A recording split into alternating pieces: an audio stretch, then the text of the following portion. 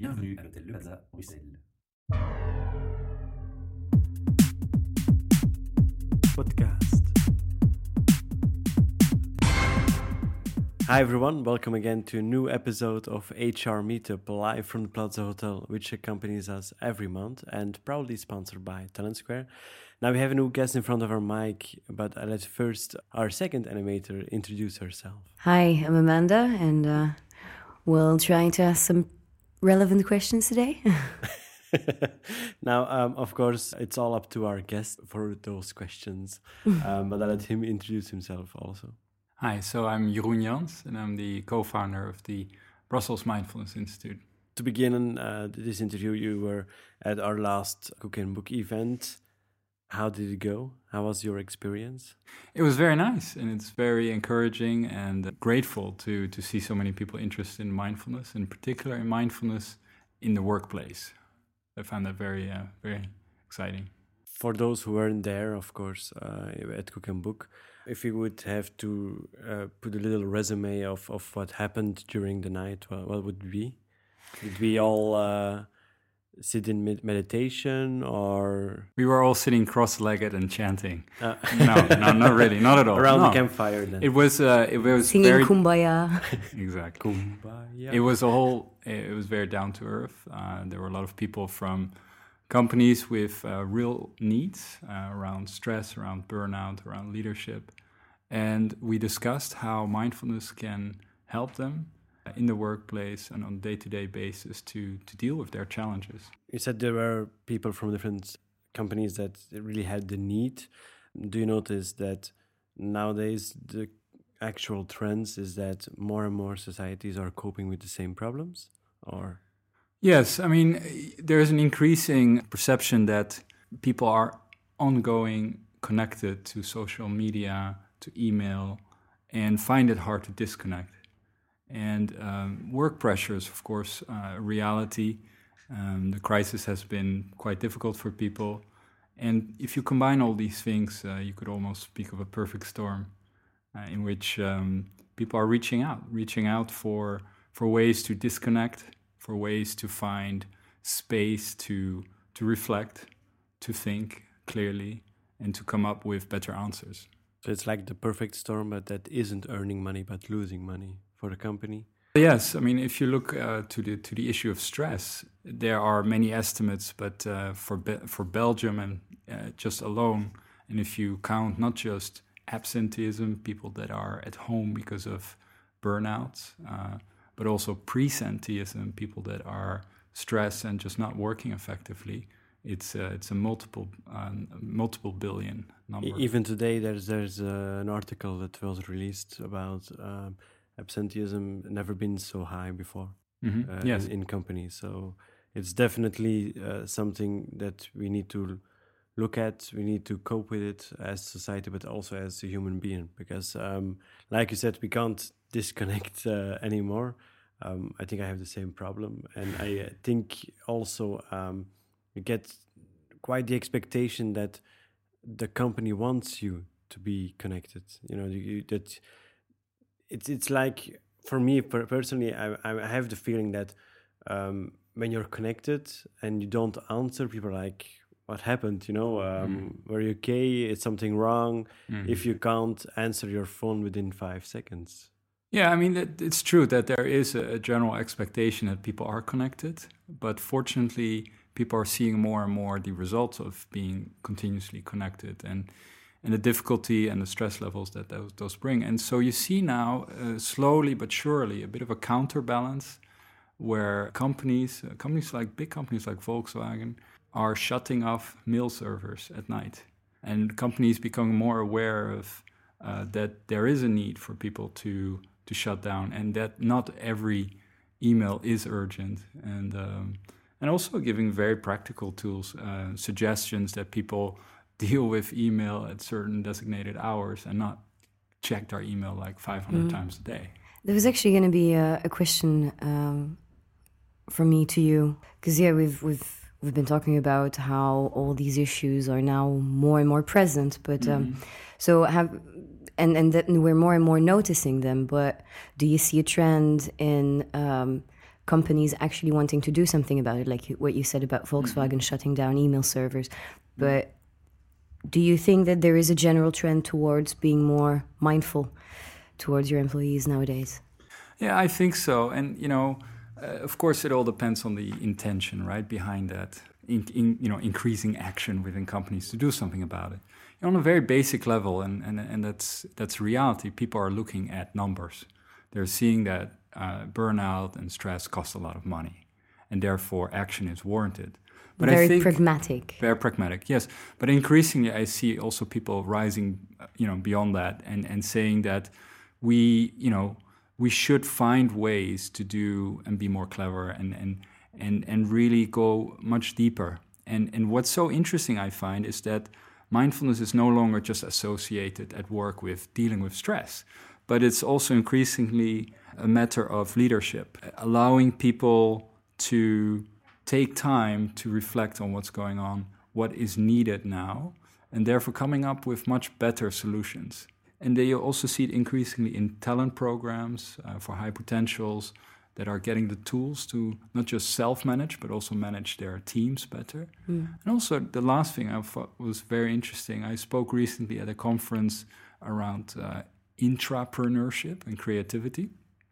And again, there you see a very clear interest with business leaders in mindfulness as a tool to give people, again, the space to be creative and not just, focus on delivering the next, whatever it is, email, presentation, but also just taking time out to allow things to happen. And that's where you come in, you and your organization, in that process? Yes, so our institute provides a number of types of mindfulness in educations, both to individuals, to schools, but also to companies. And when we go to companies, we sometimes do just one-off workshops, but we also provide more and more specific programs, as I said, for people managers to deal better and to understand the needs of their teams better, programs for leaders who need to think more clearly and have more space to lead physically, as well as, as I said, for innovation managers. Yeah. Do companies get the right expectations when they come to you?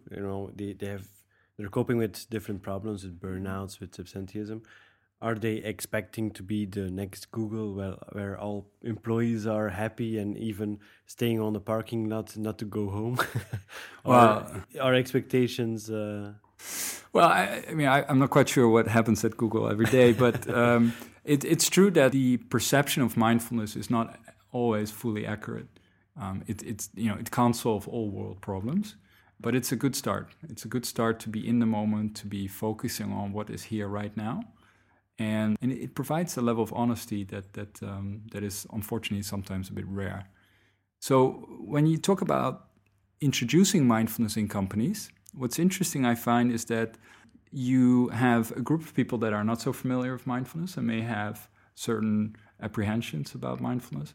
But increasingly, you see people that have experienced mindfulness firsthand now, and there's quite an increasing number. And those people that have experienced mindfulness tend to be quite strong advocates of mindfulness. And so what you see is that those people start creating little mindfulness workshops, lunch get-togethers, and those become the advocates within the company. And that's how you see mindfulness growing within companies, which is quite amazing. If you would, because you have the two parts, you have the company itself and you have the employees. Mm-hmm. If you would have to give one suggestion to the company, practically, so for example, organize a team event once a month.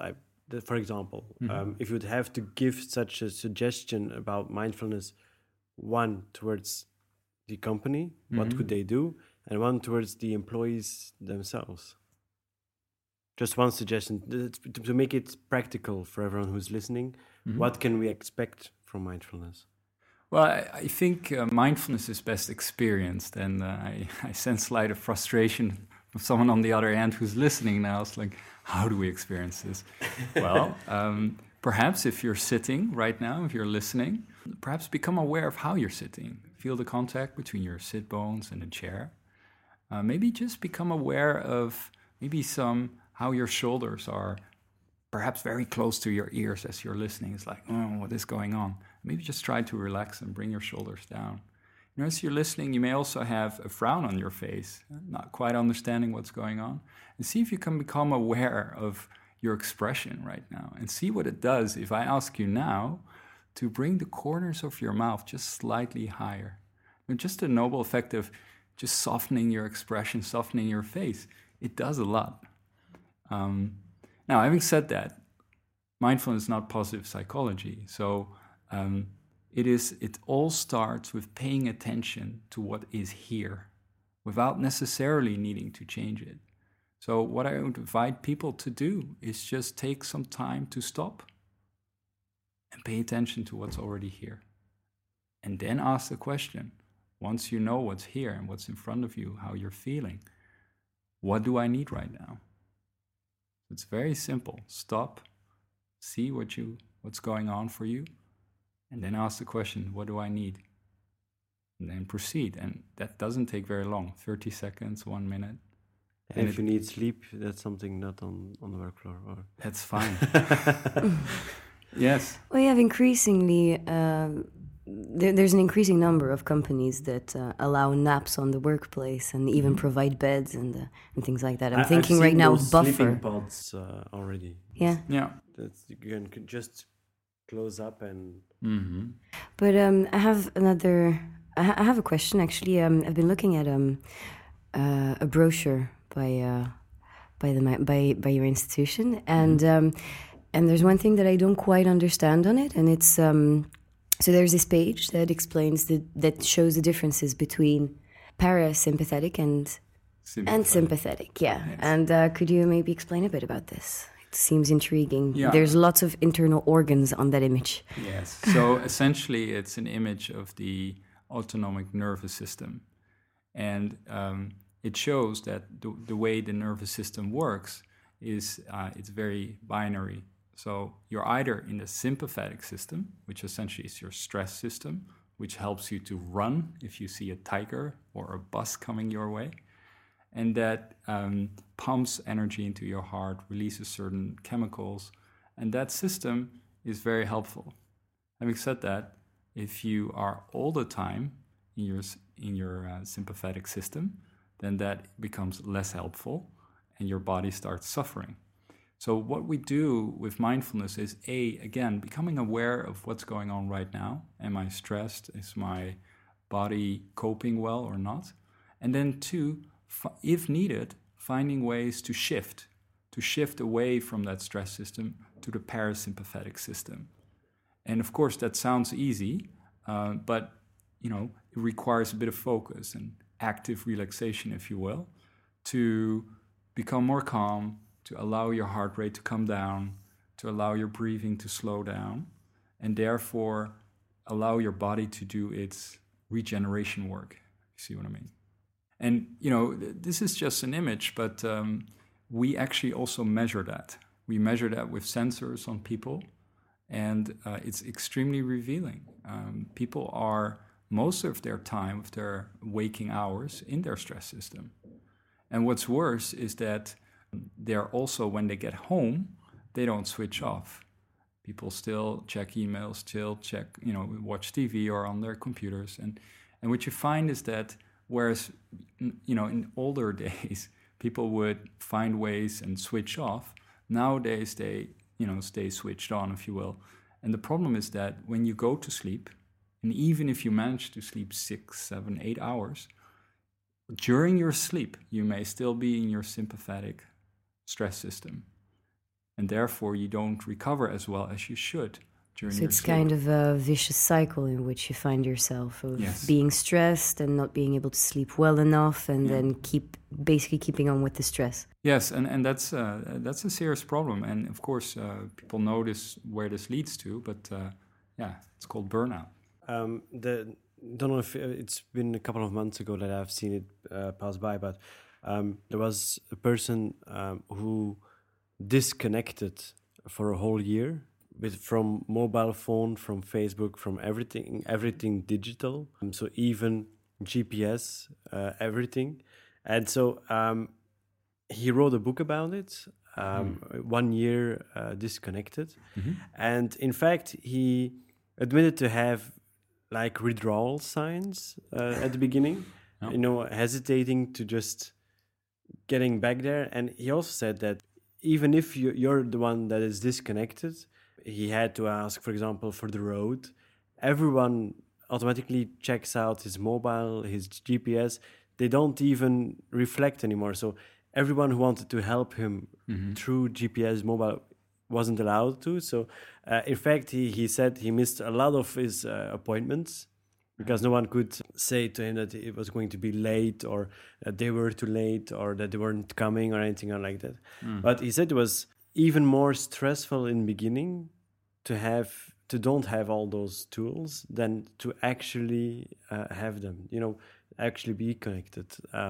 But in the end, he also said that you find different types of ideas and manners you to adapt. cope with. You end up adapting. Yeah. But you start to live completely different.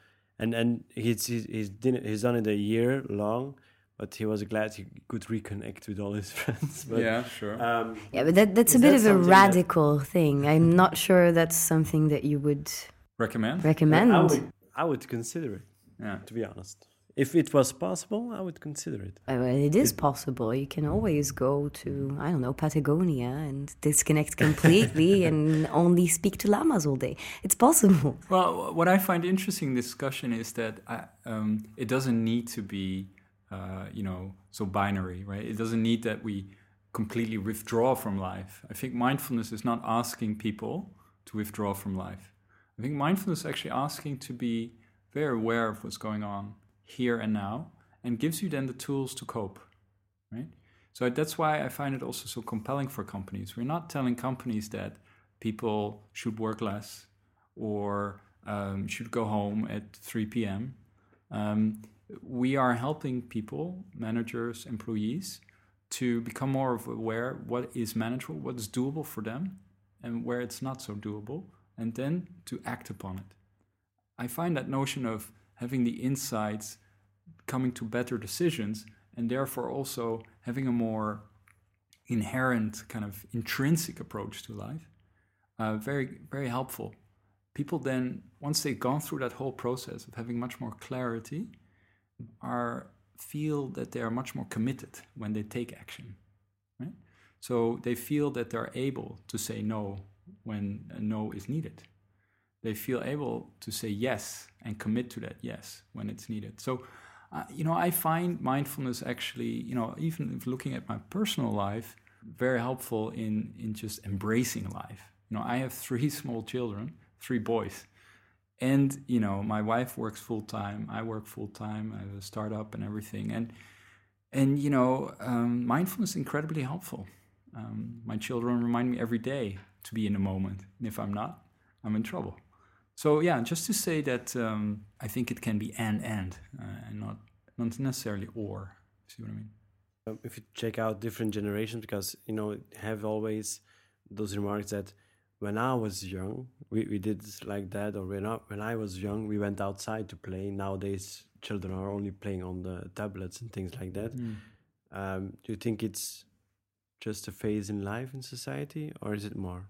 I don't think so. I think in nature, there's always a balance, right? And I think, honestly, for the last couple of years, we've lost a bit of that balance. But, think about, how long have we been on this planet? A very long time. But it's only been for 100 years that we're flying, and, for so many years that we're driving, computers for, 20 years, phones. We've overdone ourselves. Well, we're not quite adjusted to it. I mean, it's a bit overwhelming, to be honest, right? So, having said that, I do observe more and more people who take conscious action to counterbalance that, and take time out. And I think are rediscovering the tools and the approaches to find that balance. I'll give you an example.